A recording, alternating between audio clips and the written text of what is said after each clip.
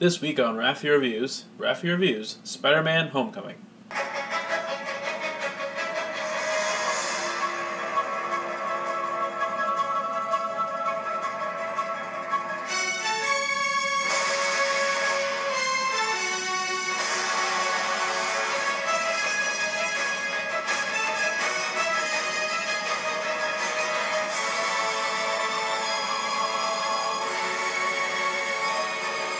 You know, I'm getting kind of sick about talking about movies that are very split in opinion.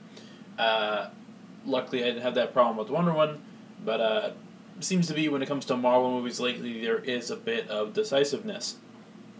Um, Spider-Man Homecoming. it, it is, I think, the smallest scaled Marvel movie. Yeah, I think that's a good, even taking Ant-Man and running with that pun, Spider-Man is a pretty ground level, pretty small movie in the grand scale of things. That being said, it is big in gravitas for what it means for the Marvel Cinematic Universe, but at the same time, due to the plot, it is not big. The world is not in danger. The entire city of New York is not in danger. The whole film feels like 2 or 3 issues of a Spider-Man comic book series, which I'm not saying is bad. I'm actually really happy the movie was given the small scale, because the problem with Spider-Man movies before was because those movies worked in their own continuity and were in their own universe, a lot of the time, sometimes the world would just be in danger. Maybe not a lot of the time, but in Spider-Man 2 by Sam Raimi, there's like a sun device that's going to swallow New York, and in Amazing Spider-Man, I think it's 1, the entire city's turned into lizards. You don't need to have something that big for Spider-Man. The problem is that because that was Sony's only character, they had to make the problems that big. Now, speaking of Sony and the character, obviously, Sony's been struggling with Spider-Man for a while now. Ever since Spider-Man 3, they've been kind of tripping over their own feet with Spider-Man.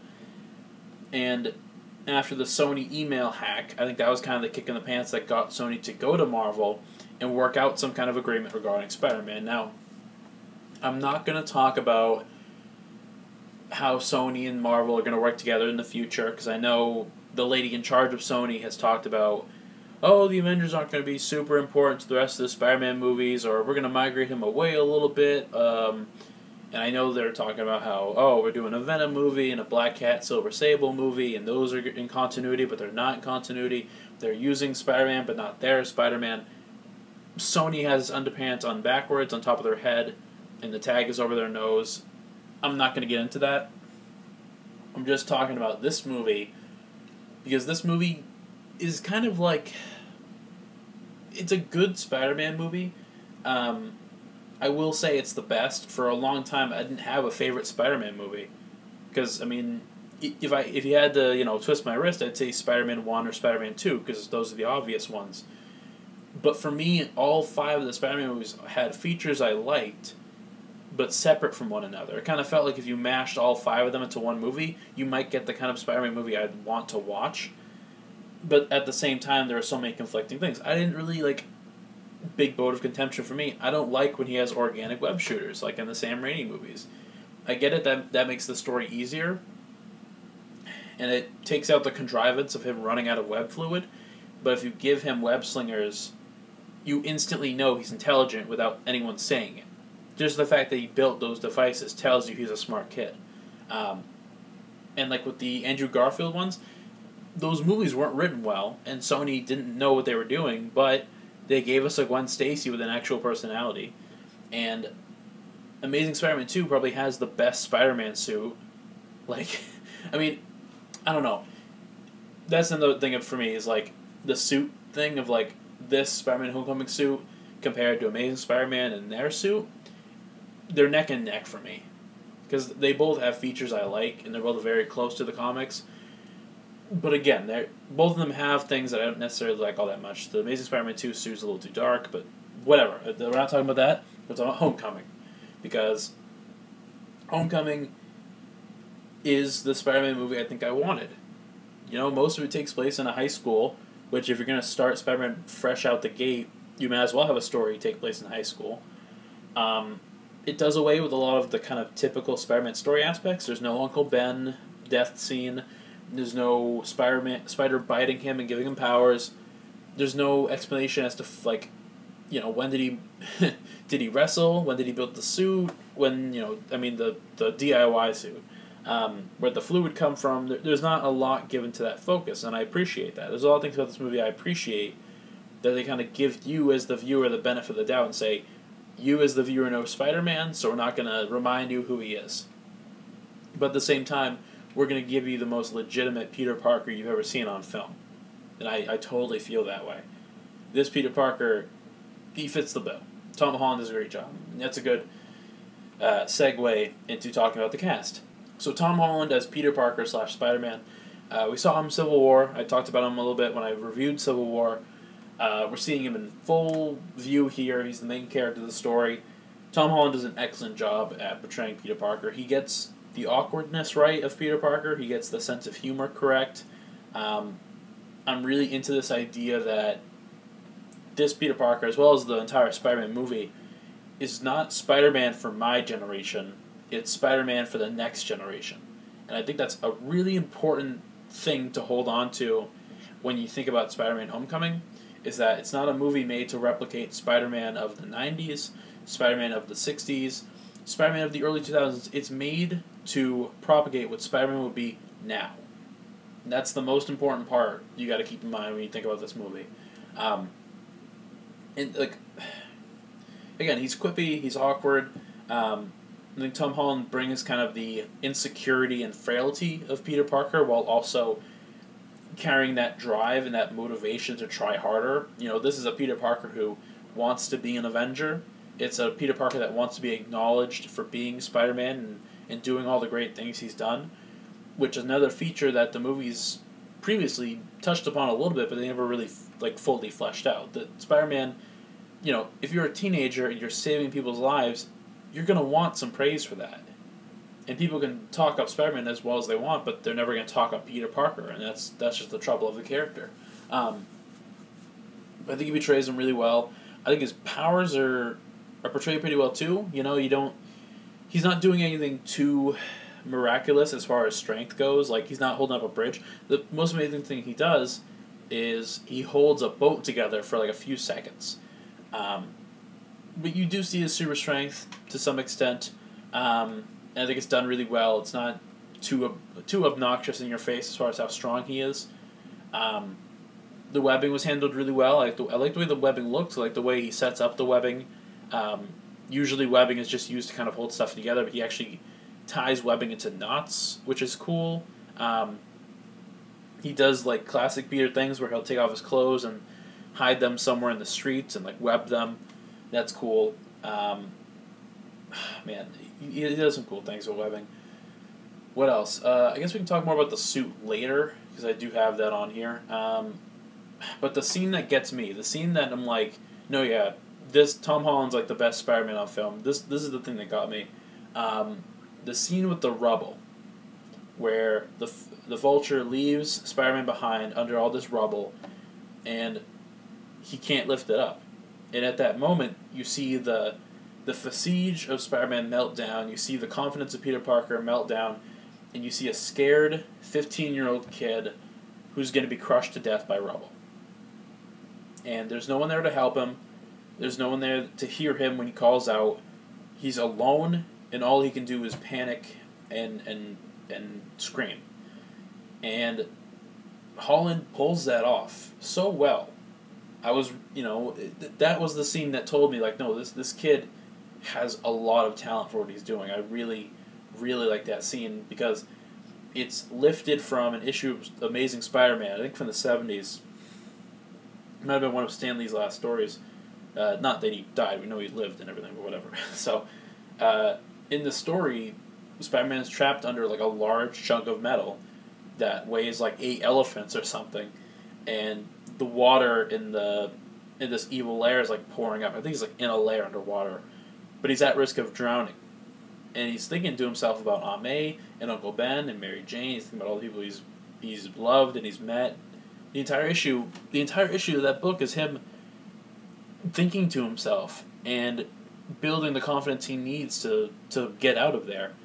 And so that scene under the rubble is a reflection of that.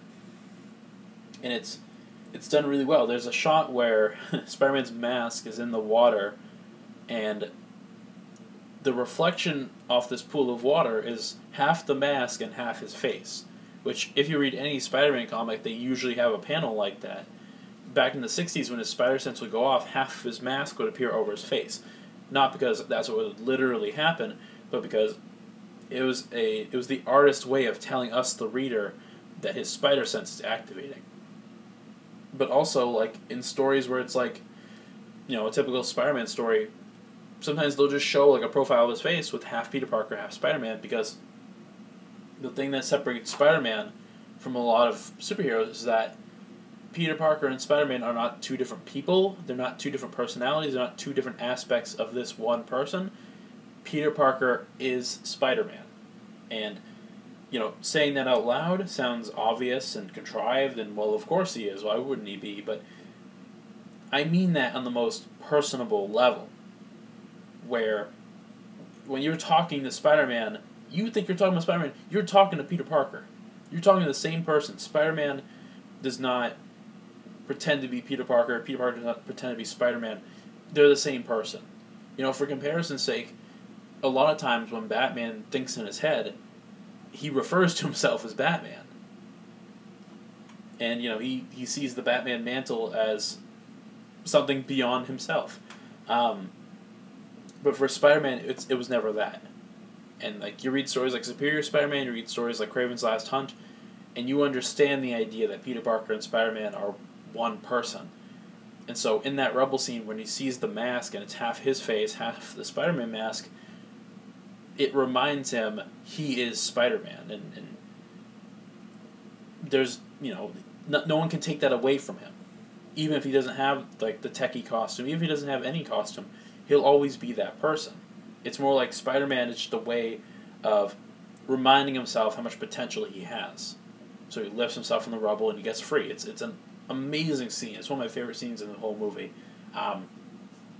It's done really well. I think Tom Holland really has this down, and I'm liking the idea that the teenage cast, they're basically Harry Pottering it, where, like, it's like, ugh. They're doing the Harry Potter thing, where they have a young cast of characters, but we're going to stay with them for a while. We're going to see them grow up. We're going to see Tom Holland's character develop more and more.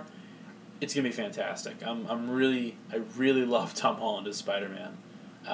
Excellent job. Of course, you wouldn't have the main character without his goofy best friend, and that's Ned Leeds, played by Jason Battalion. Yeah, Gank, we all know. If you know Miles Morales, you know Gank. You know the joke between Gank and Ned Leeds in this movie. In the comics, Ned Leeds was a skinny white dude. In the movie here, he seems to be a chunky Hispanic kid. But regardless, Ned is Peter Parker's best friend, which is cool. He never really had one. I know a lot of people are like, oh, but Harry. And it's like, Harry was his friend, but not to the point where they hung out all the time, not to the point where he was over his house. Harry and Peter were friends as much as they were rivals, but this time it's like Peter and Ned are actual friends, and I kind of like that.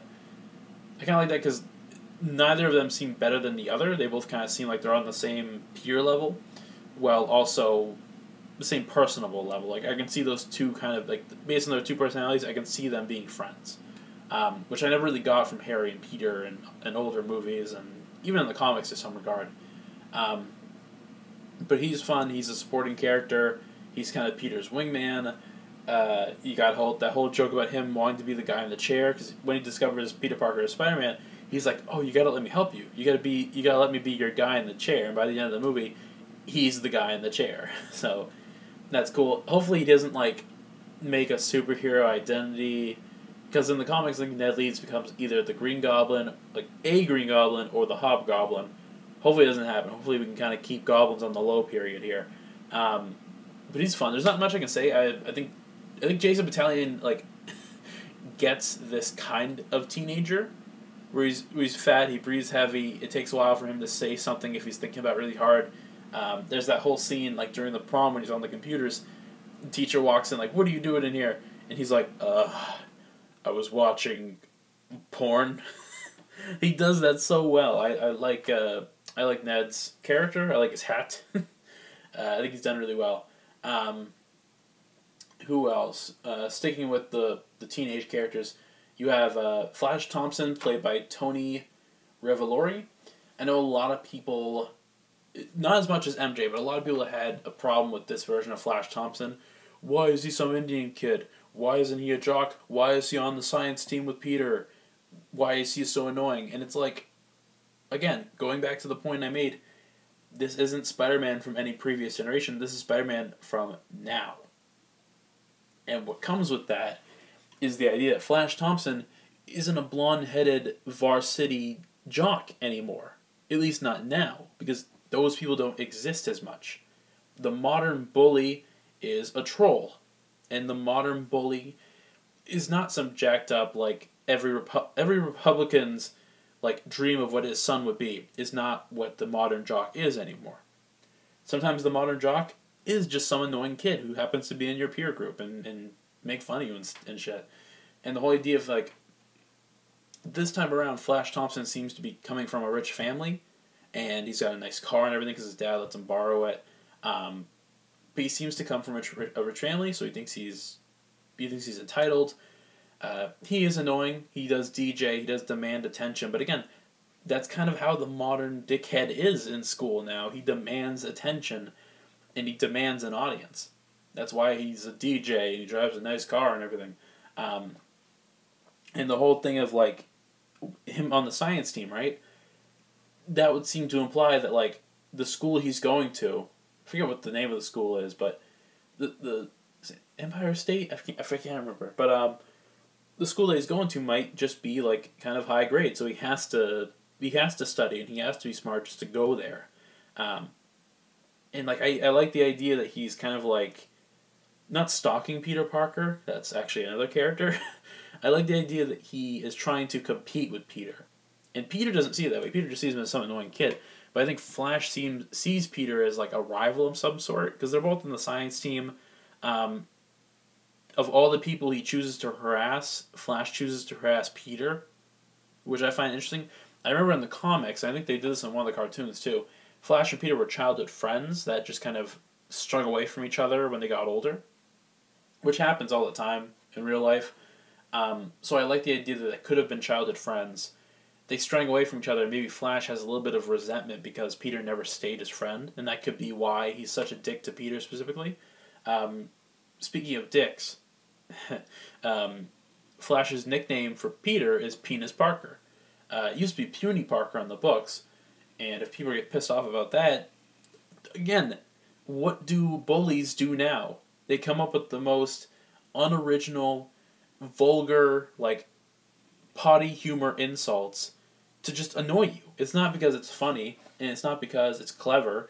It's so they can see you get annoyed, and they can piss you off, and they get attention from that. That's the modern-day bully, and that's what Flash Thompson is. He calls him Penis Parker because it's stupid, and because it pisses Peter off, and that makes Flash happy. That's what the character is.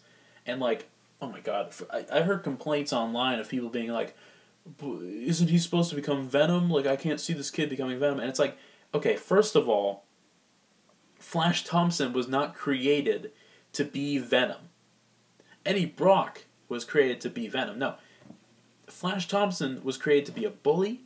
He was created to be a supporting character. And he was created to eventually befriend Peter Parker and be his friend. That's what he was created to be. It was supposed to be a developmental character, just like every other character in Spider-Man lore.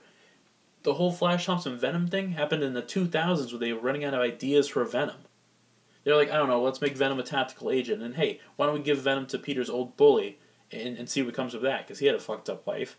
It was an afterthought. It was a thought come up with, like, decades in the future. Flash Thompson isn't designed to become Venom. And, like, if they don't make him Venom in the future, I don't care. You know, I don't care. I feel like more people are going to like Eddie Brock Venom just because of nostalgia than they will Flash Thompson Venom. Like, in the comics, I like Flash Thompson Venom more than Eddie Brock. But even I will admit that Eddie Brock Venom makes more of an impression than Flash Thompson Venom. That being said, if they don't decide to make him Venom, fine. Fine, they have Tom Hardy now, apparently. 2 Toms for the price of 1. But if they do make this kid Venom, it's not going to be tomorrow. It's not going to be this 15-year-old dickheaded brat. Like, when Flash Thompson became Venom, it wasn't instant. It wasn't out of high school, then he becomes Venom. No, Flash Thompson went to the military, lost his legs, and then got offered the chance to be Agent Venom. And even then he had doubts. Even then he was an alcoholic. Even then he had regrets about bullying Peter Parker. You cannot just go out there and say, I don't like this Flash Thompson because I can't see him becoming Venom. Of course you can't, because this is his first day at being Flash Thompson. You know, it's like if you watch Spider-Man Homecoming and you're like, oh, I can't see Peter Parker being an Avenger. I can't see Peter Parker leading the Avengers. I can't see Peter Parker leading his own company. Of course you can't, because that's not where he's at yet.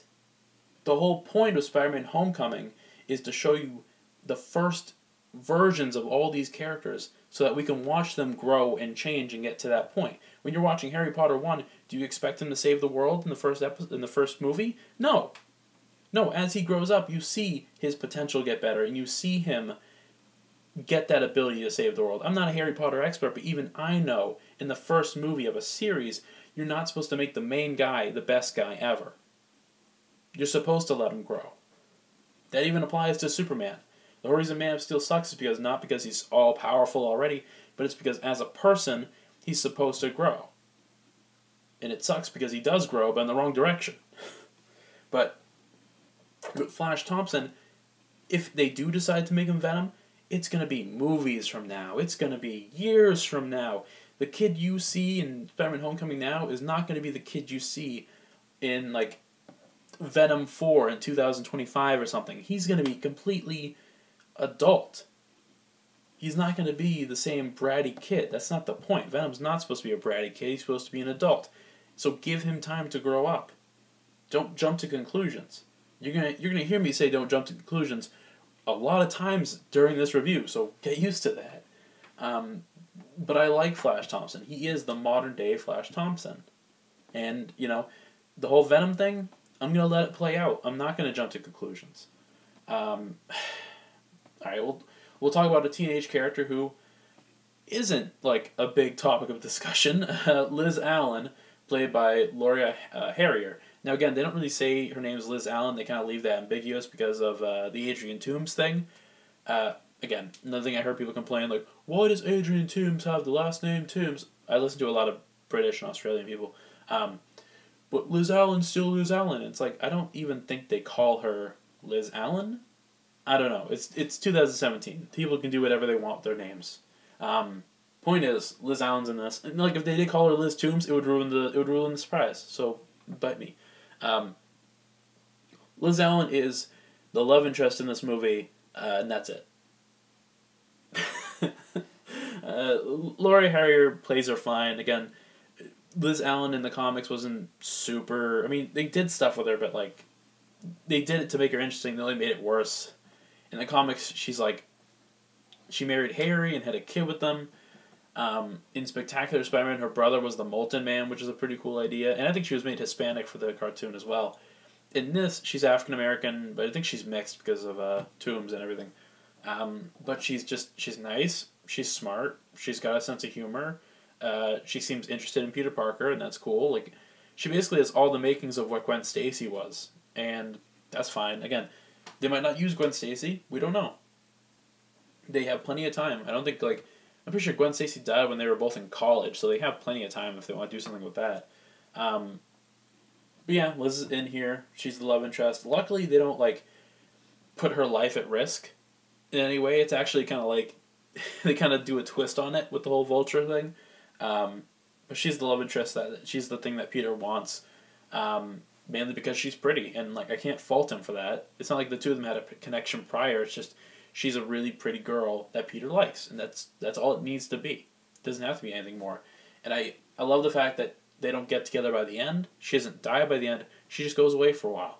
You know, she might come back in the next movie. She might come back a few movies down the road, and she might be older and a little bit different. You know, by then Peter might be with someone else, and you have a love triangle situation. It could be cool. I'm gonna give it the time to flesh out. Let's see. Any other? I'll save her for last. You know who I'm going to talk about last. We'll save her for later. Tony Stark. Actually, no, not Tony Stark. We'll talk about Aunt May first, because again, I want to talk about Aunt May. I like Aunt May. I like Aunt May for the MCU or the Marvel Cinematic Universe. I like her because. Well, let me put it to you this way. My aunt is not 60 years old. She's not 70, she's not 80, she's not 90. My aunt is about the same age as my mother, around the same age. So, realistically, your aunt shouldn't be that old. I get that back in the day, they wanted to make her old so you can have the whole drama of like, oh, what if she gets hurt? But, no, I'm totally fine with Marissa Tomei playing Aunt May. I'm totally fine with her being like 40, maybe. Like, I'm totally fine with her being like the age of a mother. Like, that's realistic to me, and it's not like, when it comes to realism in comic book movies, there's bad realism, there's good realism, and there's unrealistic realism. Like, that bomb at the end of Dark Knight Rises, that's unrealistic realism. The voice modulator on Batman's suit in Batman vs. Superman, that is, like, unreasonable realism. And then the fact that Aunt May is not a decrepit old corpse, that is realistic realism. That's fine. And, what's nice is that she's not put at risk. Again, another character in Peter's life that isn't put at risk in this movie.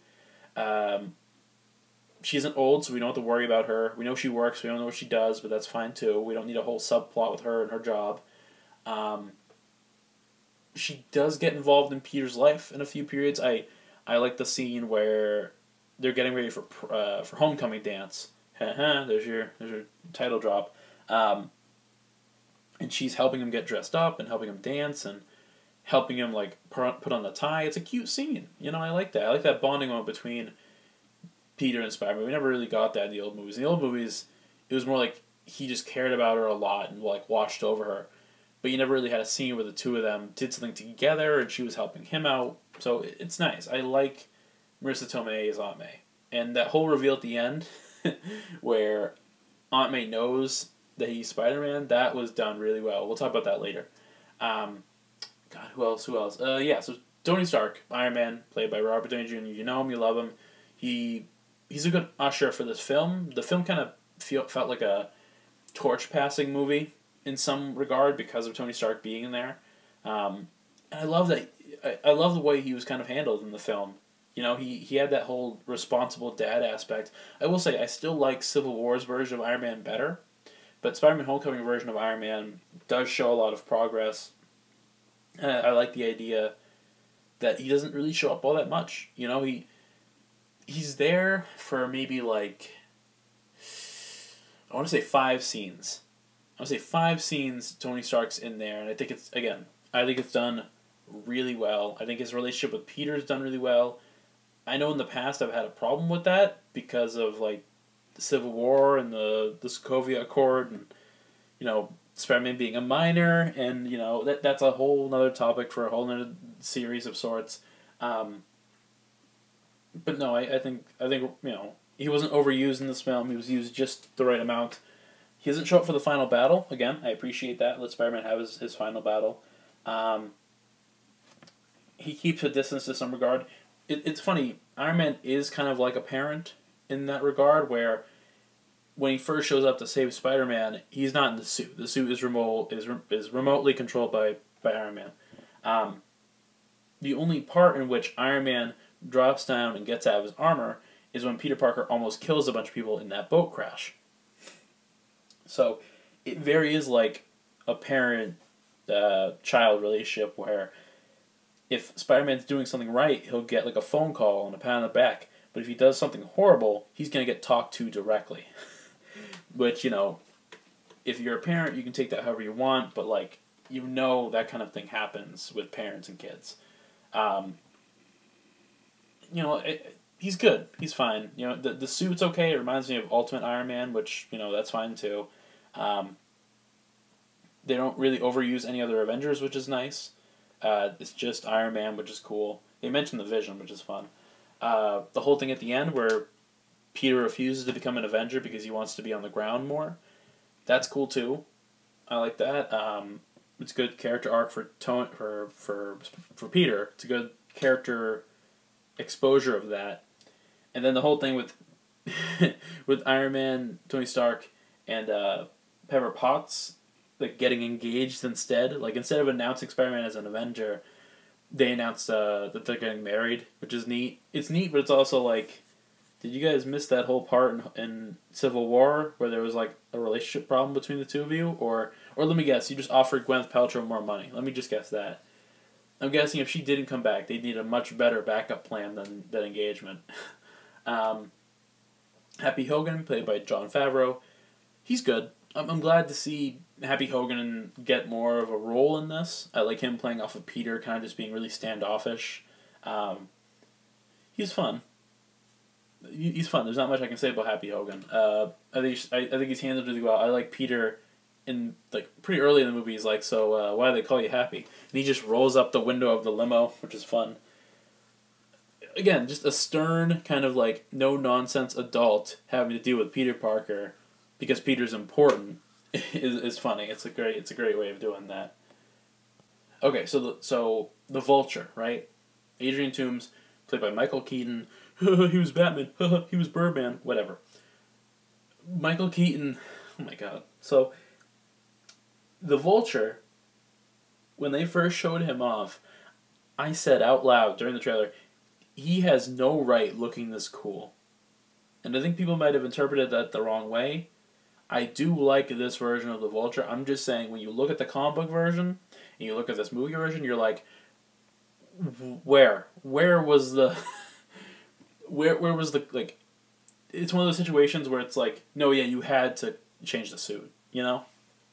Like, there's always that joke when it comes to comic books of, like, movie directors and studio people coming in and being like, oh, you can't have them wear that costume, it's too silly, no one's going to take the movie seriously, whatever. But, like, I think collectively, when everyone sat down for Spider-Man Homecoming and they looked at a picture of the Vulture, they were like, yeah, we have to change everything about how he looks. And, like, they looked at his origin, we got to change everything about his origin. We just got to get, like, this Vulture is Vulture only by name. There's no... aside from how he looks, like, not even how he looks, no. Aside from the animal he chooses to replicate, and, like, the fact that he's elderly, in a way. Not even. He's, like, a dad age. But, like, in his actual name, his supervillain name, and the theme that he goes by, everything else is different. And I think that's awesome. I really... Like, with some Spider-Man characters, it's like, no, why would you change that? But with Vulture, I don't think anyone gave a shit. I'm really happy with the way Adrian Toomes turned out. The whole aspect of him literally picking the bones of superhero fights like a Vulture. And, like, this is the thing I've always wanted for the Marvel Cinematic Universe, is for a villain or a group of villains to be responsible for supervillain tech getting out to the open. You know? Because there's always that problem of, like, well, where does this supervillain come from? Where does he get his powers? Where does he get his weapons? Where was he doing before? You don't have to do that anymore. Not as much, anyway. Now you can just establish villains and say, oh, he got his tech from the Vulture and his crew. Like, that's it. You have an easy explanation for the abilities of a bunch of villains now. Now Marvel can introduce any villain they want. Fucking Blizzard, Cyclone, Whiplash. I don't know. They can introduce any other villain now and be like, oh, where does he get his weapon? Vulture. Because if you haven't seen the movie, what the hell's wrong with you? But, like, in Spider-Man Homecoming, they established that Adrian Toomes and his, like, co-workers, basically, were part of a construction crew hired by the city to clean up the mess after the Avengers movie, which takes place in... which took place, I think, in 2008, and then 8 years later... No. Avengers takes place in 2012, and then it says 8 years later, and we're in Spider-Man Homecoming, which means the Marvel Cinematic Universe takes place in 2020. But, at the same time, in 2014, Guardians of the Galaxy comes out, and Guardians of the Galaxy Volume 2, which is like, okay, first Guardians was 2014, Second Guardians movie was 2017, but the movies are only like 2 months apart from each other, which means for the Guardians, it's still 2014. It's a mess, man. But hey, that's what the time gem is for, right? My point, though, is that Adrian Toomes and his construction crew were cleaning up the mess after Avengers, and this company called Damage Control, who again we're going to talk about, comes in. They're hired by Tony Stark to clean up the mess and like secure everything that's been broken. I think they put it in like Avengers storage afterwards. But obviously, like they're taking the jobs away from Adrian Toomes. The plot is literally they took our jobs. It's literally that. But it's done so well because, as Adrian puts it later on, like guys like Iron Man are on their ivory tower, and they don't see the small people like him or like Peter Parker. The small people that build their roads and fix their bridges, they're all ants and minions, where guys like Tony Stark look down on us and don't see our actions. Like that's a good villain. Like 2 for 2 Marvel. Ego Living Planet, now Vulture. You're picking up your villain game. I appreciate that. Just that whole character thing of him just wanting to work and provide for his family, and that's why he's a villain. And even then, he doesn't see what he's doing as wrong, because for him it's like, I'm just getting back at the people that took my work. And, the superheroes are too busy fighting each other or fighting these big wars to even notice that I'm selling some weapons here and there. Like, that's cool. It's a cool angle for the Vulture. And again, like, not enough can be said about his costume. Making it a flight jacket, giving it that helmet, giving it the wings, and has features that encompass a lot of different elements of the story. He's got Iron Man tech. He's got like a hub, like that screen interface thing in his helmet. Very reminiscent of Iron Man, who's in the movie. The wings, they have like turbine engines in them. Very similar to the Falcon's wings, because of course they are. Of course, like, these robotic wings would be similar to what the Falcon uses. Which is great. They not great, but like they never make a reference to the Falcon, which it kind of feels remissed. The jacket, again, like it's not really a costume, as it is just kind of like a uniform. And then the furs on the jacket remind you, oh yeah, he's a vulture. That's cool. That's a cool, like the whole costume is really cool. I love how big it is. I love how the wings are huge. I think with a lot of villains, they try to keep them relatively the same size as the hero, but having Spider-Man fight this huge flying like monster basically is really cool. And again, the way they portray the Vulture when in costume is done really well, because he's always like kind of in shadow. He's got these piercing dotted green eyes which look really cool. He's always he's usually silent when he's within the suit. One of my favorite scenes with the Vulture is during that heist on top of the truck, right? He throws these alien devices that make the floor or the roof of the truck intangible. He attaches the wings to the truck and then drops himself into the truck. And then when it's all done, he just gets back on top of the truck and attaches the wings to himself and flies off. It's like the wings aren't really part of his suit as they are an apparatus. It's more like he's wearing a really cumbersome means of transportation, which is cool. It's done really well. The flying is done well. The claws that are on his armor are done really well. He uses the pointy the pointy metal feathers at the end of his wings to snip and cut and slice, and that's cool. I never thought about the Vulture being so great at physical combat, but this movie manages to do something with that idea. And another thing, they take from the Captain America Winter Soldier book of having several villains, but not really having one main villain, having a couple of small ones, and that's a good idea. They introduced the Tinker, who again in the comics is an old man. For this, he's not. That's fine. He's just kind of like a curious man with too much time on his hands. He creates a lot of cool stuff. Again, it's nice having a character who just creates weapons for the villains to use. It leads to other stuff. It leads to the Vulture armor. It leads to sonic blasters and phase-through technology. That's cool. The Shocker, all two of them. There's the Herman Schultz Shocker, and then there's the black guy whose name I can't remember. Um, they're done decently well. I love the the yellow and brown vest. I guess it's used as like a protective armor because the Shocker gauntlets, which create shockwaves and produce them, they're repurposed from Crossbones' like gauntlets from in Civil War. Crossbones has these gauntlets that like induce like supercharged electric punches or whatever. They manufactured those into sonic wave generators, and the vest, which is yellow and brown, just like the Shocker costume from the comics, is supposed to be evocative of the costume, but it's also supposed to invoke this idea that it's protective for the user, which is cool. And the fact that the guy who wields the Shocker gauntlets calls himself the Shocker and thinks he's all big and thinks he's like big talk, and then Vulture just obliterates him with like a matter displacer ray or something. That's great too, because Vulture's like, I thought that was the gravity gun. It's like, no, that's over there. But then they make the black guy Shocker, and luckily he doesn't die, which is good.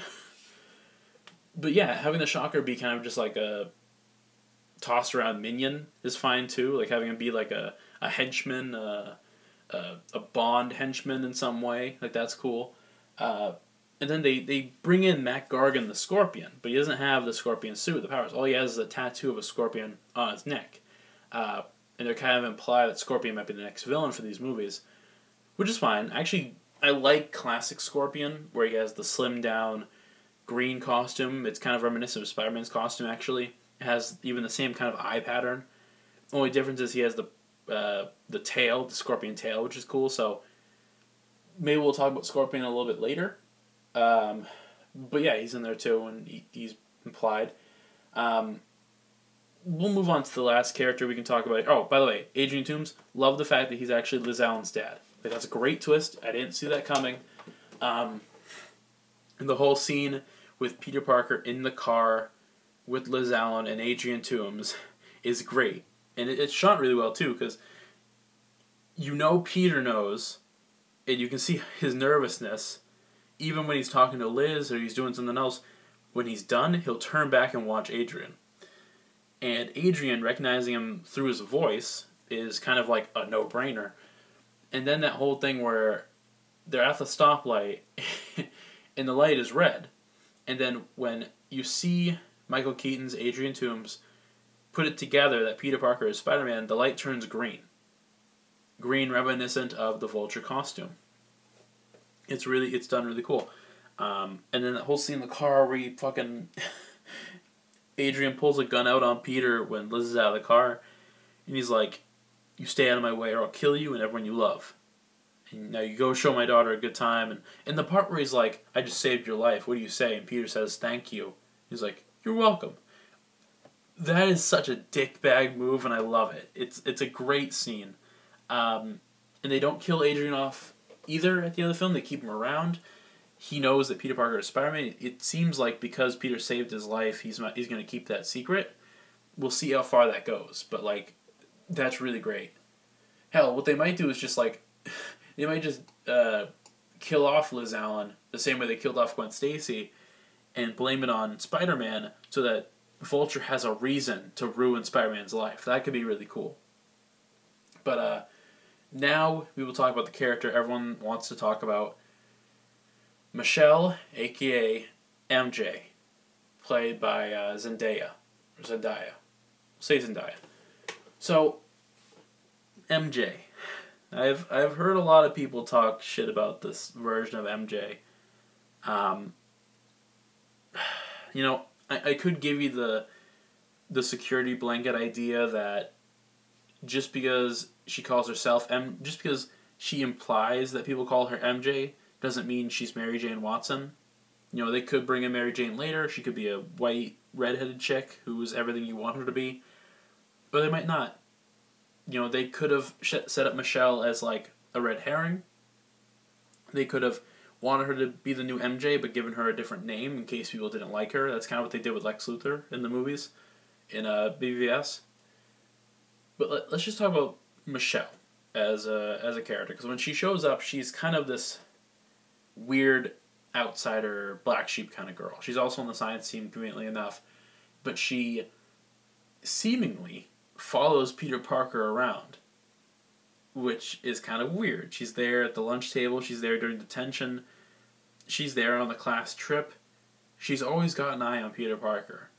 And she says at one point, like, I'm not stalking him, I'm just observant or something. Her saying that, and her, at the end of the movie, like, Peter gets a text by Happy Hogan, which, again, that bathroom scene is fucking great. But she, like, Peter's got a text and he's gonna move away, and she's like, where are you going, Peter? Where are you hiding? Never mind, I don't care. That whole thing makes me think she knows he's Spider-Man because she's so observant. Maybe she's got a crush on him. Maybe she follows him around for that. Maybe she's working for a villain. That could be kind of interesting. But she's kind of weird. She does have some fun things where it's like, what is it, at the homecoming dance, Peter's looking through the window at his friends, and Michelle waves, and then she fucking flips him off with a smile on her face. That's funny. When they're at the party, and they're like, we didn't think we'd see you here, Michelle. And Michelle is like, am I really here, though? It's so weird. She's weird, but she's funny. I don't know. I like Michelle. I know that some people are like, she's not attractive, she's not funny, she's just following around, she's just a weirdo. I like that. I like MJ being a weirdo. And I like, I like it being ambiguous. Is she actually MJ that we're going to get? Is she stalking Peter Parker? Is she really that weird, or does she have something up her sleeve? She's mysterious, and I kind of like that. But she's not mysterious in the brooding, annoying way. She's mysterious in the way that she's always there, but you never know what she's really doing. And that's kind of neat. I think if Michelle was her own character, people would be more open to the idea of her because she's so different from the rest of the cast. But because she said, like, if you just cut out the bit at the end where she's like, my friends call me MJ, no one would be pissed. Everyone would be like, alright, so this Michelle, like a new character, that's fine, whatever. Is she going to be someone important? We'll see.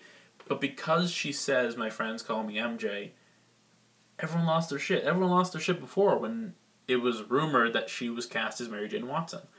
I didn't care then that they casted this black girl from the Disney Channel as MJ. I didn't care then. Sorry, my phone vibrated. Alright, I threw my phone out the window. That should help. I didn't care then that they casted a black girl as MJ. And, I don't think I care now. And I think the reason people are so upset about it is because, for one thing, the MJ in the Sam Raimi movies wasn't really MJ. Like, she was a redhead, sure, but she didn't have the spunk, the tenacity, the wildness, The thing is, like, I've been really back and forth on MJ. When I first learned about her, I was like, why? Like, she's kind of a bitch. She's kind of, like, really too popular for her own good. She's kind of, like, about herself, Why should I want her to be with Peter Parker? Just because she's hot? And it's like,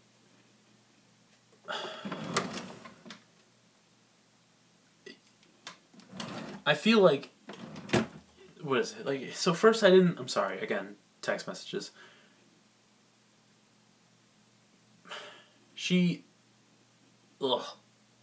At first I didn't like her because I thought she was kind of a bitch. Then I found out that she was written as a bitch for most of her comic book publication because the editors didn't like her because they wanted Spider-Man to be single. Then I liked her because I was like, oh, all the horrible things that, they did with MJ were because of the editors. But I've been so back and forth about it. And, I think when it comes down to comic book MJ, I do like her, and I do like her for Peter Parker. I think based on the kind of person Peter was and who he grew into, and then based on what kind of person she was and who she grew into, when I think about Peter Parker's greatest love, it is MJ. MJ and Peter, it's like Superman and Lois, But, that being said, I've seen enough of that. I've seen enough of Peter having these almost perfect relationships in the movies. And, in the comics, everyone's like, oh, Peter, his love falls apart. And it's like, not always. With MJ, he does get married and stuff, but, like, I don't know. Every time I try to think about this new version of MJ and if I have a problem with it, I don't find myself having any detention toward it. You know, it might be one of those things where I'm just not super connected with MJ from the comics.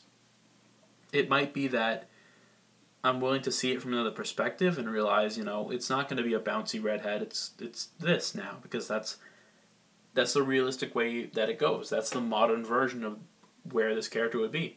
And it's not. Like, Michelle, as far as a character, is nothing like MJ. She is her own character. You didn't have to call her MJ. That being said, if she is going to be the one true MJ of this movie universe, people are going to be pissed. I'm not going to be pissed. Because, again, I recognize that this isn't Spider-Man of any previous generation. It's Spider-Man now. And now, plenty of girls are like MJ. Plenty of girls are like Gwen Stacy. Back in the 60s, MJ was considered like the rare girl. She was considered something new, something dangerous and mysterious and fun, girl next door kind of, Back in the day, MJ was made the way she was because Stan Lee wanted like a hot rocket, spunky girl in there to be something different, something new, something unusual.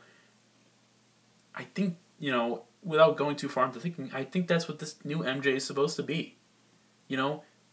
Girls today, there's 100 of them that are like MJ, that behave like her, that have her issues, that want to be like her, do the things that she did. But when it comes to girls like Michelle, they're usually the black sheeps, and they're usually seen outside the crowd. The same way when MJ showed up, she was considered outside the crowd. She was something different, something new.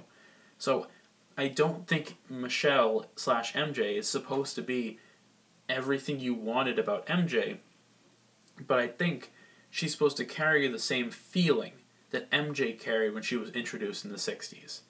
And I'm fine with that concept, and I'm ready to see Peter Parker have new love interests and be around new people.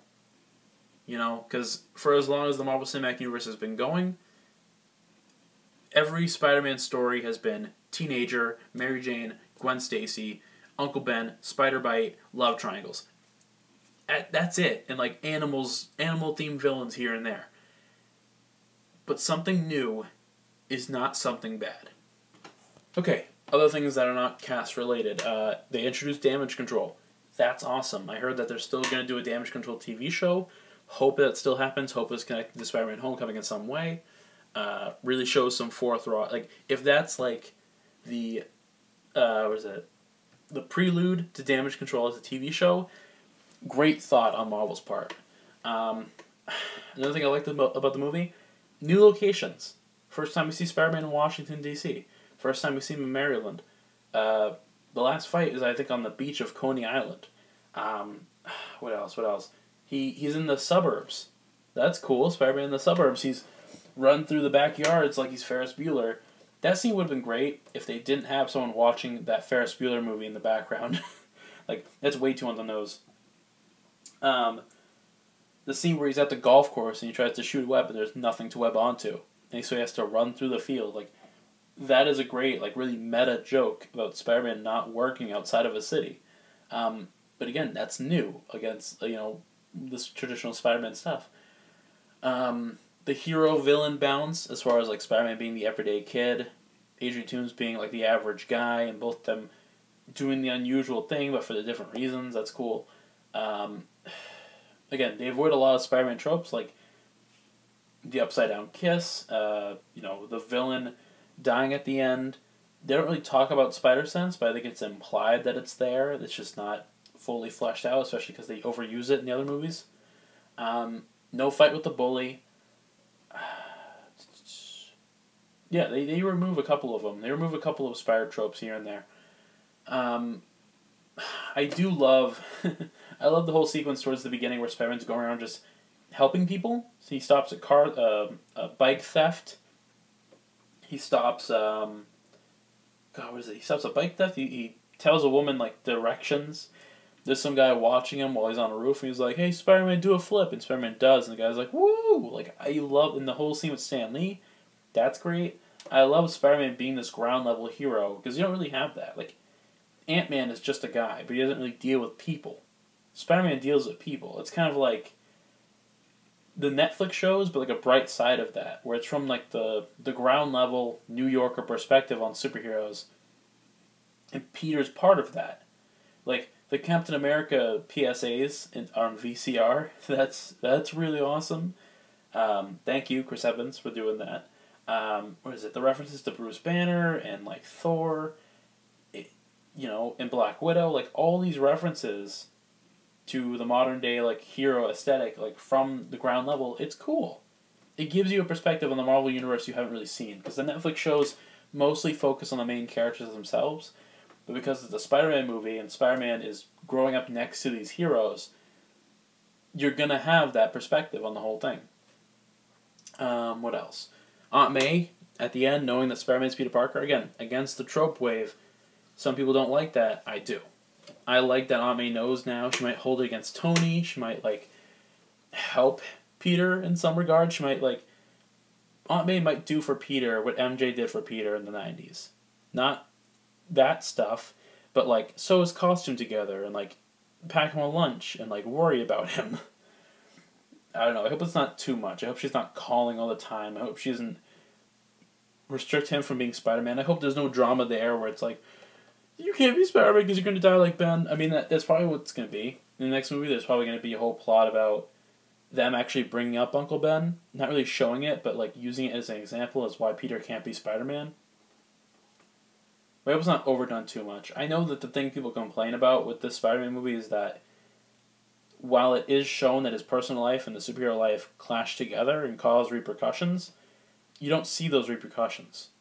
I think Peter ditches Liz about 3 times in this movie, and not once does she call him out and say he's a dick about it. She forgives him every time. And he ditches Gank at a party, and like Gank is not like sent home crying or like get like dumped with pig's blood or whatever. Nothing bad happens to Gank. And for some people it's like, that's not what Spider-Man is. And when Spider-Man makes a decision, it's supposed to like affect the other half of his life. I don't really mind. Again, I feel like that's a Spider-Man trope, and B, it slows the movie down. That's just what I think. That's just my opinion. But Aunt May knowing he's Spider-Man, I'm cool with that. They ended it off in a fun way. And then, what else? Oh, and then the suit. Okay, let's talk about the suit a little bit, because I have a lot to say about that. I love this suit. Again, it's neck and neck with the Amazing Spider-Man 2 suit. It is a little too gadgety. The fact that he has like an interface hub is a bit much. The fact that he can shoot holograms and stuff, that seems a bit much. I'm not a fan of the spider... It's supposed to be the spider tracer, but it's more like the spider drone. It's kind of like what Falcon has on his suit, like the little red wing robot, which again makes sense that it's connected that way. But I don't know, I'm not super into like the little rover spider flying around. I get what it's supposed to be. It's supposed to be a more effective spider tracer, because instead of attaching to someone, it just follows them around as a little probe. Seems a bit much. Just saying. What else do you have? Oh god, all the web options. Like the web bomb and the taser web and the explosive web and the instant kill mode. Like, that was a fun joke. But like, don't overwhelm the kid. Actually, that is a good point, because Peter hacks the Spider-Man suit and gets all the other web possibilities. And then, like, when he finds that stuff, it's overwhelming for him. And against my own point, I kind of like that. Like, even Peter knows it's a bit much for the simple design of the Spider-Man costume and powers. God, what else? There's the web wings, which are used once, and that's fine. The parachute, which is used once, that's fine too. It sets up a pretty scary, almost death scene for Spider-Man. What else do they use? I think that's about it as far as like the special capabilities of the suit. Oh wait, he can like listen in on conversations and see through solid objects. He's got Superman power levels now. What else? Oh, Karen. So the AI voice in Spider-Man's suit, he names Karen. She's like a female voice. I forget who voices her, but I like her. I saw a lot of people being like, oh, can she like, because when Jarvis started out, he was Jarvis the AI, and then he became the Vision, his own character. Can we do that for Karen the AI? Can we make her Jocasta? That'd be kind of cool. Um, and like of the whole point of Karen, by the way, because people don't like Karen because it's like, oh, she's an AI, and it's too much Iron Man Jr. For me, Karen is just a way that Peter can talk to himself. Because you read a Spider-Man comic and he is always monologuing to himself.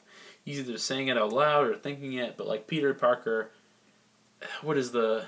I heard a quote online which was like, there's only one person who talks as much as Peter Parker... Or sorry, there's only one person that talks to himself as much as Peter Parker, and that's Hamlet. Which is pretty good. It's a pretty good description. But Karen is just there to kind of bounce off him so he can think out loud and have someone to talk to without him just talking the entire time he's swinging around. So that's fine, and I like Karen's personality. She is very kind of like oblivious to how humans interact and, very blunt about how she says, like she tells him to tell Liz straight up that he loves her, which is, again, a bit much. But no, Karen's fine. It's a good way of giving Peter another mentor, another person to talk to, without necessarily having a drawback to it. I love, oh my god, this Spider-Man costume, the thing I love the most are the eyes, because they get bigger and smaller and they move with his expressions, which is like, again, people might be like, oh, what, he's got camera eyes now? It's like, no. They just did the Deadpool thing with giving it a reason. Because in Deadpool, it's like, oh, it just moves with his face. But in this, it's like, no, his eyes react to how his eyes work under the mask. If he has to, like, squint to see something, the eyes will get smaller.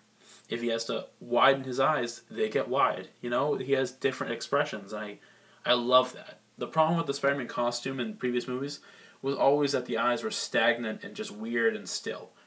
Now... they're not. Now they move with his face, and it looks cool. That's my favorite part about Spider-Man's design is just his eyes. They're cool. They always pop out for me. I'm saying this staring at my pop figure of Spider-Man over there. And it's the Homecoming Spider-Man, too, because it's a good one. But the suit's cool. The black lions I could probably do without, but for the most part, it's legit. The DIY Spider-Man costume, I like that. At first, I was like, whatever. But then I was like, oh, it kind of reminds me of Ben Reilly's DIY suit. And that's fine. I kind of like that. I like his DIY costume. It's a good inverse of that, too, because Ben Reilly had the red tights with the blue sweatshirt. And then the suit at the end, a lot of people were like, oh, it's Iron Spider costume because Tony Stark made it, and it's golden, kind of robotic. No. It's a little bit Iron Spider, but it's mostly... Ben Reilly Scarlet Spider. You take away those gold trimmings, which at first I was like, what the fuck? But then I was like, okay, gold trimmings looks okay. And I heard that we're going to get that suit in Infinity War, so that's cool.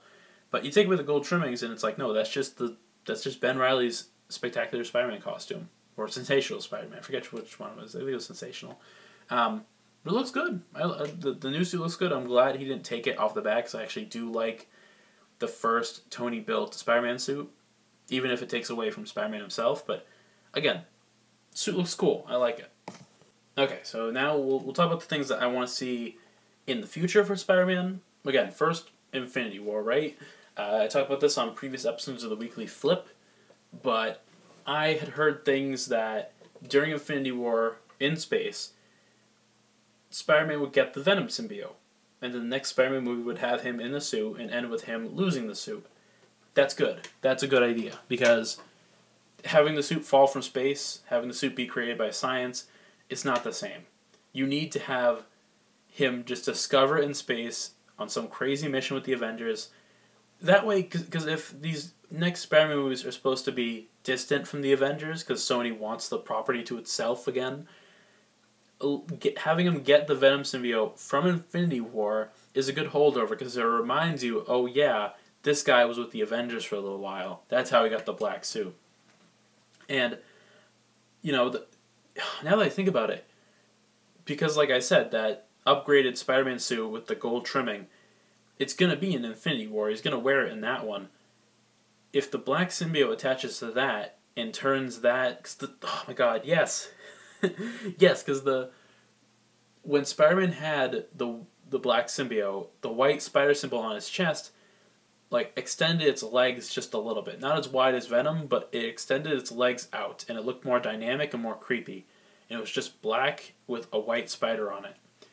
Because the new Spider-Man suit has a spider that goes over the shoulders and like around the stomach or the torso region, if the black suit got on that new armor, that spider would turn white and it would look like the Venom symbiote. It would look a lot better. Because the problem with the Venom symbiote in the previous films, the previous one film, is that they just took the costume and just made it black, but kept the texture designs and like the layers and stuff like that. But like, if it can just be pure black, white eyes, like a bigger and wider, or bigger and wider, bigger and smaller, and the big spider on the chest just turned white, it would be really legit. I'd love that.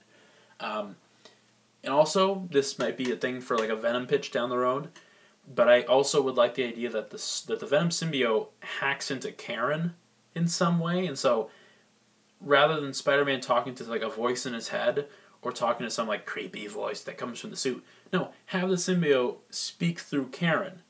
So it's like the symbiote is getting to know Peter through Karen's voice and fall in love with Peter, because that's how it goes in the books. In the books, the symbiote falls in love with Peter because it like keeps him alive and stuff, but have it kind of speak through Karen. That could be really cool. And then like that could be cool. Then you can get Venom later down the road. What else? Oh, here's a good question. Will he be... Actually, here, we'll go with this one first. J. Jonah Jameson. What are you going to do with him? Are you going to bring back J.K. Simmons? That'd be great. You're going to get someone different? There's a chance. There's a lot of scenes in the movie where I'm like, oh, if J. Jonah Jameson got this, he could turn around. You've probably seen the meme online. Like, he defaced a bank. He defaced a monument. He crashed a bunch of shit in Coney Island. He destroyed this. He destroyed that. He broke into a government facility. He's a menace. And it's like, J. Jonah Jameson, do that. Have the next movie be about Peter getting his first job and J. Jonah Jameson hating Spider-Man, using all that stuff in the first movie as evidence against Spider-Man. That could be great. And then, like, another question, will Spider-Man rebel against Tony Stark? Because, again, if the Venom symbiote happens, if Aunt May tells off Tony Stark, if Tony Stark makes a bad decision in Infinity War, will Spider-Man... Because that's the other thing about Spider-Man in the comics, is that early on, he was kind of an outsider. He was kind of like, not a rebel against the Avengers, but the Avengers wouldn't consider him because he was kind of small time. He kept his identity a secret. They didn't know much about him. Are they going to go back to that? Is Spider-Man going to be, like, distant from the Avengers? Because I imagined he'd almost die in Infinity War. I think that's what they're going to do. In order to separate Spider-Man from the Avengers, they're going to, A, give him the Venom symbiote so you're reminded it's the same universe. And they're going to, B, have him almost die in Infinity War and have Aunt May pull him away from the Avengers to keep him safe. Like, tell him to stay in the city. That'd be a great way of doing it. And then, will he be outed down the line? Will Peter Parker be revealed to be Spider-Man to the public? Because they almost do that. At the end of the movie, when Tony's like, oh yeah, we're going to tell the world that Spider-Man is an official Avenger now.